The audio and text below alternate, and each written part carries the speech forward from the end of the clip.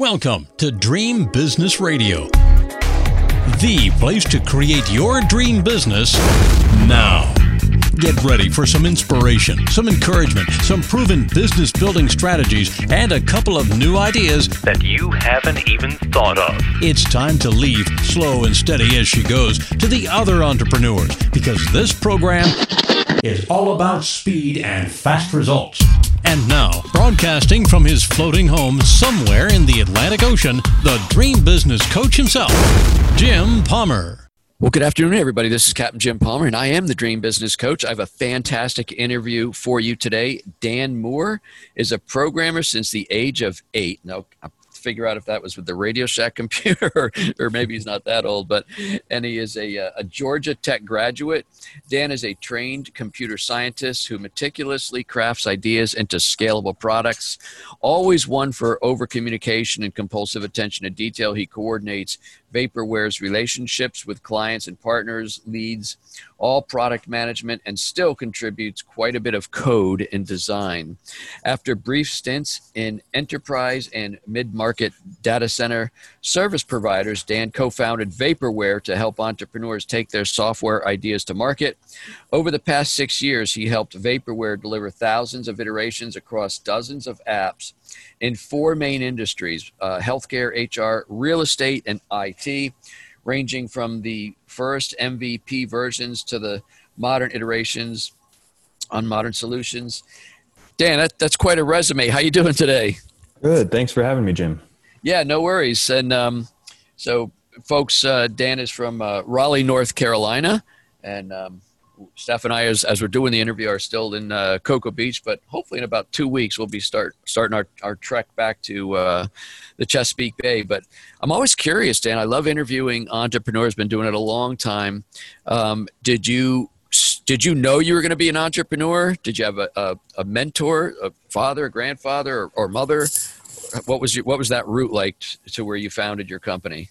It was very accidental. So neither of my parents were entrepreneurs. I wasn't really grown up around it at all. Always had a curious itch to kind of question everything in authority, which is very similar to what entrepreneurs do. Mm-hmm. But realizing that all sorts of systems and things around us are malleable and up for change. So had a natural upbringing in that kind of way, but no real business training by any stretch of the imagination. And as CEO and main operator of the company, definitely have to do a lot of stuff that's outside of my comfort zone. So, isn't that funny? Most entrepreneurs, I believe, have a skill or a talent, or maybe they've developed a product, but then that's what they start with. And then you get a little success, you grow a business, you realize, man, I don't know anything about HR and sales and all that other stuff. So exactly. We all jump in the deep end. So you co-founded Vaporware to help entrepreneurs with their software ideas. What exactly does that mean? Software is a pretty big category. Yeah, absolutely. So we actually started building our own software initially and kind of fell into consulting. So there's a really great entrepreneurial movement in Raleigh, North Carolina about the time we were getting started. And we just joined up and met a couple other startup founders that were good at the other pieces. So our skill set that myself and my co-founder were good at was building software.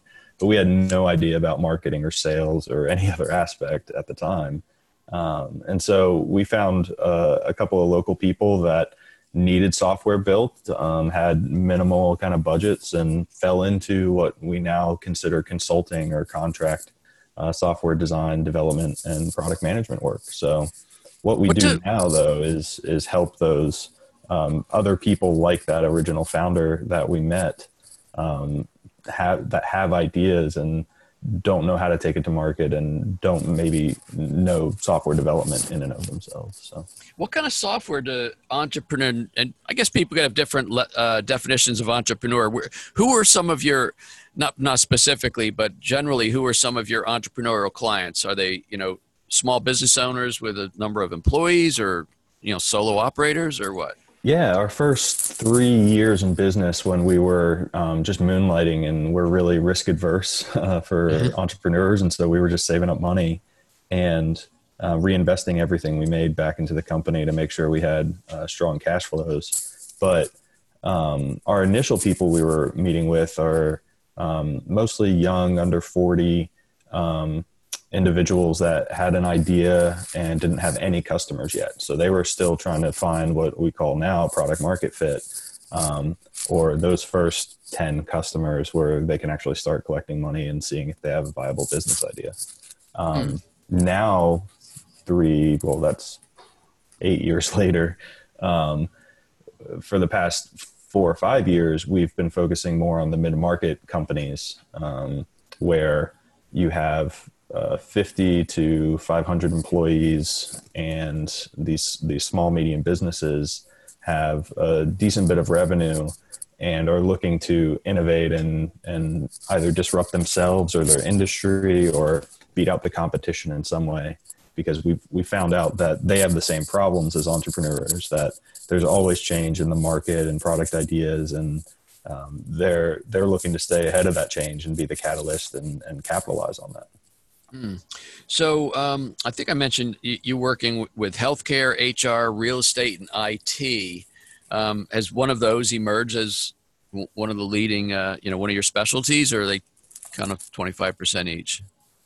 So real estate is pretty small. That had a couple of our initial clients were really focused on the prop tech space, which was big a few years ago. A couple of leaders have emerged there, though, so that's a smaller portion of our revenue these days. The leading one that we're most passionate about, I would say, is the healthcare space. Okay. There's a lot of opportunity for innovation. It's a very old system in a lot of ways. There's a lot of regulation and barrier to entry, and it's a high cost, high dollar amount market, because when you're dealing with people's lives and the economies of open markets just kind of change drastically. So that, I would say, is our biggest space and one that we're most passionate about as individuals. So we're a really small team, and we kind of get to define our own future still. So it's not like we're playing into a bigger system like an enterprise might be. We're able to create the dream and where we want to be. So that's got to be the hardest one, in my opinion. I mean, just because healthcare is changing so rapidly, right?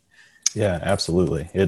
It's different every day right now, but it will be for the foreseeable future. I mean, you have policies coming through. You have all sorts of different technologies coming out that are rapidly changing. You have the science behind different medicines, and what's really interesting about software is what little effort goes in can create massive amounts of value. So we have a couple of clients in the telemedicine space that are building software, building tools that only need to be built once and then can be used and scaled very easily with a very small team. So we're looking at 10x, 100x, 1000x returns on the effort that you need to put in from the software perspective. So it's very different than like initial R&D of medicine that takes years and years to do. Right. But the personality and the psychology and the sociology behind medicine and the impact that it can have, and the spread of information through telemedicine, for example, is just phenomenal, the amount of gains that you can get. So. And how does a business owner make the decision to buy or build something?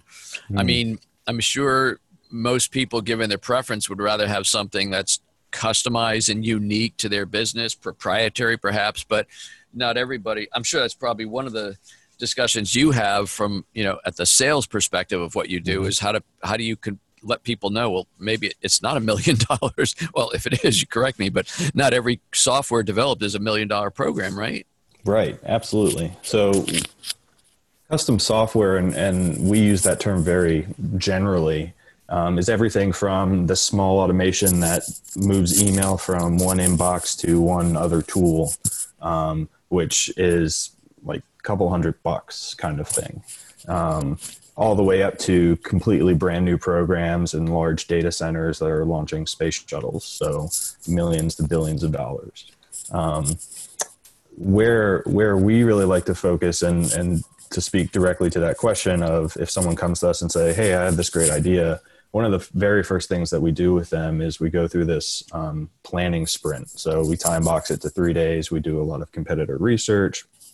We really understand the problem. We map out the entire solution. We really focus on using a technique called a business model canvas, focus on a core value proposition that says, this is the one most important thing that's going to really impact these customers and these users and change their lives. And this is why they'll pay tons and tons of money for this, or pay a little bit of money and there'll be tons of people.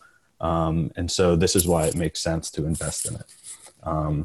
A lot of the time it's a combination. So it's not like we're building everything from scratch. Open source has changed our industry for the better, where we can just pull in these pieces from all these different places. Like we don't ever have to create a billing system again and integrate with banks to collect money, because there's a tool out there called Stripe that allows us to do that. And that exists for everything. That exists for video chat, that exists for phone calls, that exists for text messages, email. So we can just combine all these tools in a new, unique way and deliver that to market. For example, in the healthcare space, we were working with a doctor with a small practice who wanted to expand his customer base by text messaging directly with patients and providing medical services over text message. That in and of itself is not a brand new technology. Text message is really old. Doctoring is very old. It's actually not even a new method. Being able to communicate with patients over different kind of chats and having a concierge service, predates hospitals and all that kind of stuff. So what is unique is that timing and the value that the market has of that. So he found a way to go outside of traditional healthcare insurance companies and not require the people using the service to have healthcare insurance. So there's a whole bunch of small, unique perspectives and pieces to that overall puzzle that really gets the value to those end customers or those patients in that case. Dan, how do you as a founding member, as you grow Vaporware larger, I think what I see as so many business owners, they start out and they're really forward thinking. It's kind of, there's no blinders on it. The world is a big possibility. And then next thing you know, you got several clients and projects and you're kind of head down, knee deep, handling the immediate day-to-day work. I don't know if you found that yet, but how do you stay sharp and keep your skills and your coding mind and all that stuff, looking at the horizon, so to speak? Clumsy question, but I think you know where I'm going. Absolutely. It's hard. There's no easy answer to that. I think there's this general curiosity. There's this really good book called Range by David Epstein that talks specifically about how you can cultivate a very broad, I like to use the term a T-shaped personality, where you know a little bit about a ton of things, but you're really deep on only one of those things. And so I'm really deep on the software aspect, but I'm just naturally curious about all these other things. Mm-hmm. So I think part of it is just everything drives my curiosity. And so I want to look into it. I want to find details. I want to change my opinion, very loosely hold my beliefs and realize that I don't know everything and that it's coming. That's more on the philosophical side. On the day-to-day side, I have a great team that helps me they take off all this stuff off my plate, and I don't have to do it all myself. So I would never be a solo entrepreneur. I think you could just go so much further with a team that you could take some of those initial ideas and have other great minds run with it. So that said, there's probably a couple of really good sources out there of just news and the latest and greatest thing. There's this one site in particular, producthunt.com, that came out of Y Combinator, Silicon Valley startup incubator. And they are just this marketing site for product managers that has a good 20 different new products posted every day. And a lot of it is kind of garbage now, or ideas that we've seen over and over again in just new ways or just common marketing techniques. But some of it, every once in a while, you just get something new that's just like, I never thought about the world that way. So just that curiosity and feeding that is definitely important. What are some of the challenges of working specifically with software? Is it changing all the time? I mean, if you were to build a custom program for a company today, is it something that a year from now might be out of date? I mean, I don't just mean like with security measures, right, but you know what I mean? Yeah. So there was a story that came out recently about New Jersey's unemployment system running COBOL still, the programming language that's over 50 years old now. I was going to say, I remember that name from 1977. Exactly. And those still exist. Like, we have a service explicitly to those systems that say, hey, here's how you modernize those and bring those into a new era. That said, there is a bleeding edge of programming right now that's found in JavaScript, React front-end stuff of web and mobile apps.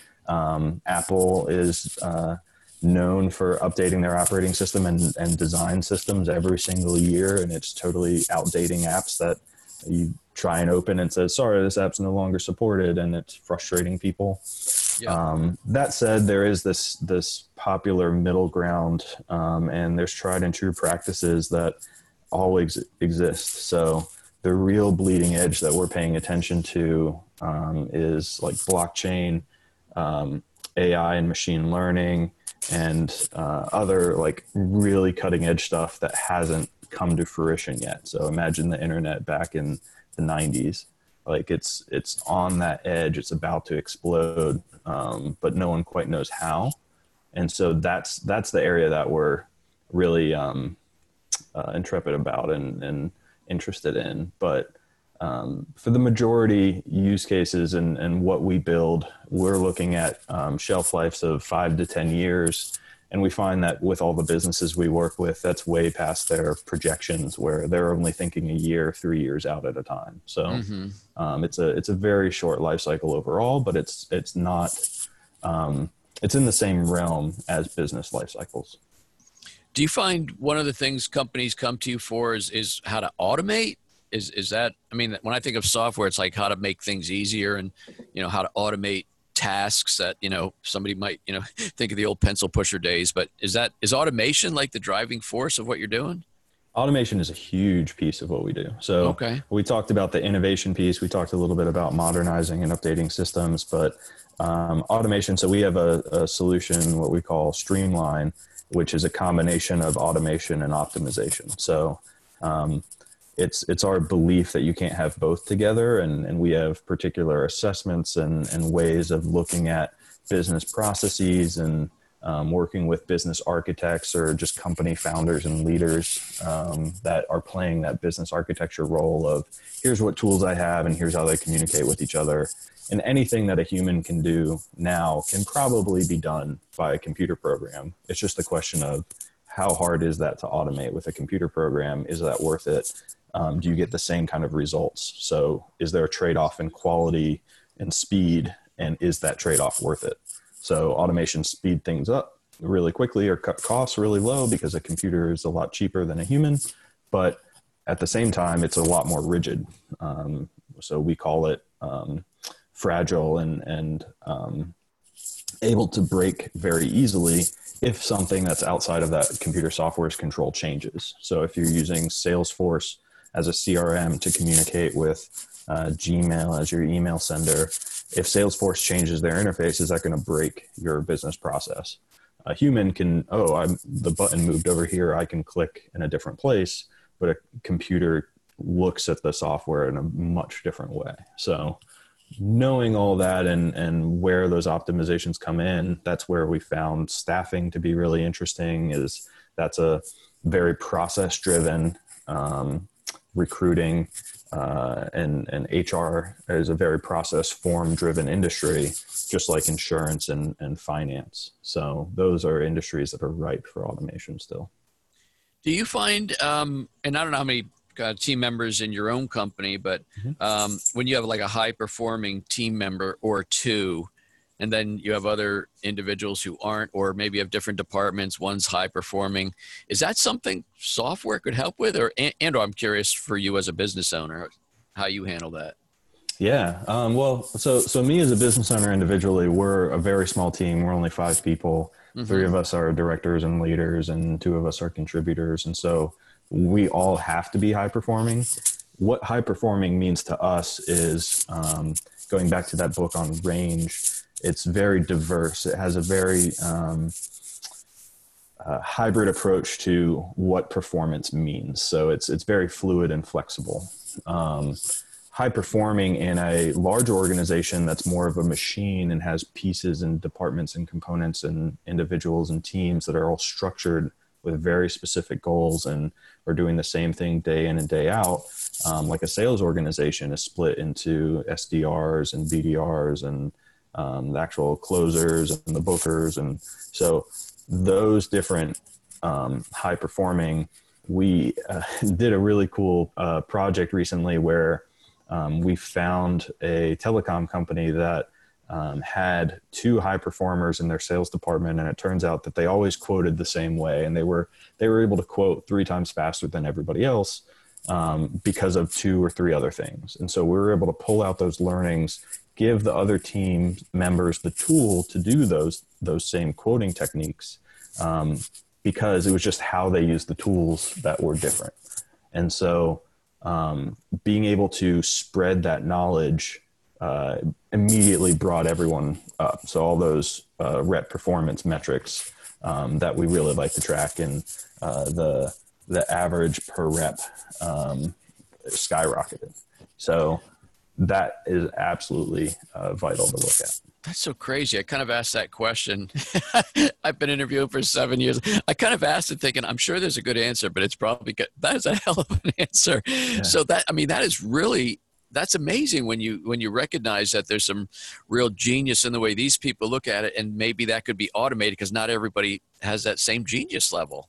Yeah. And what that was able to do. So a lot of people think of automation as like, oh, I'm going to fire half my staff and hire a computer to do all their jobs for them. Right. What it was able to do was it was able to free up those genius 2 people, give their quoting skills and the technique that they came up with to everybody else so that they could do it too. And then free up those 2 geniuses to then go and figure out the next genius thing to do. So they were really smart in that they were able to adapt and to use their skills that a computer can't do and figure out the marketplace, figure out how to talk to customers in a different way. And it wasn't about cutting costs at all. It was about just raising the average performance over everybody and recognizing where those strengths lie with people. So wow. It really goes hand in hand. We see a lot of enterprises changing from this old way of doing business where you had an HR department and an IT department, and they each siloed their own specialties in and of themselves. But now we're seeing software spread across the entire organization as opposed to just siloed in a single department. So that's really able, and it's just as important as the people that you create in your organization. That's awesome. Wow. Dan, what a fun interview. I mean, to be honest with you, I like talking marketing, but man, you really shared some great information. How can people connect with you and learn more about Vaporware? Yeah, we're at vaporware.net. Not the .com. I'm not sure who owns that one, but not you, not us. You can just email me directly, dan@vaporware.net, or find me on LinkedIn or Twitter. That's awesome. Dan, thank you so much. You've been a wonderful guest. Thanks, Jim. I appreciate it. Hey, folks, that wraps up this special interview with Dan Moore from Vaporware. Connect with him at vaporware.net, not .com, .net. And I think that's it. Connect with me at getjimpalmer.com. Of course, you know me. I'm all over Facebook and LinkedIn as well. Until this time next week, another fantastic interview. I am Captain Jim Palmer, the Dream Business Coach, and you take good care. Now it's time to go implement what you've learned. Great ideas are nice, but results only happen through action and implementation. So stay focused. Kick all distractions to the curb. sleep a little less if you have to. And create your dream business now so you too can live your dream lifestyle. To learn about building your dream business, join Jim's free Dream Business Facebook community at dreambizgroup.com. That's dreambizgroup.com. See you next week for more Dream Business Radio.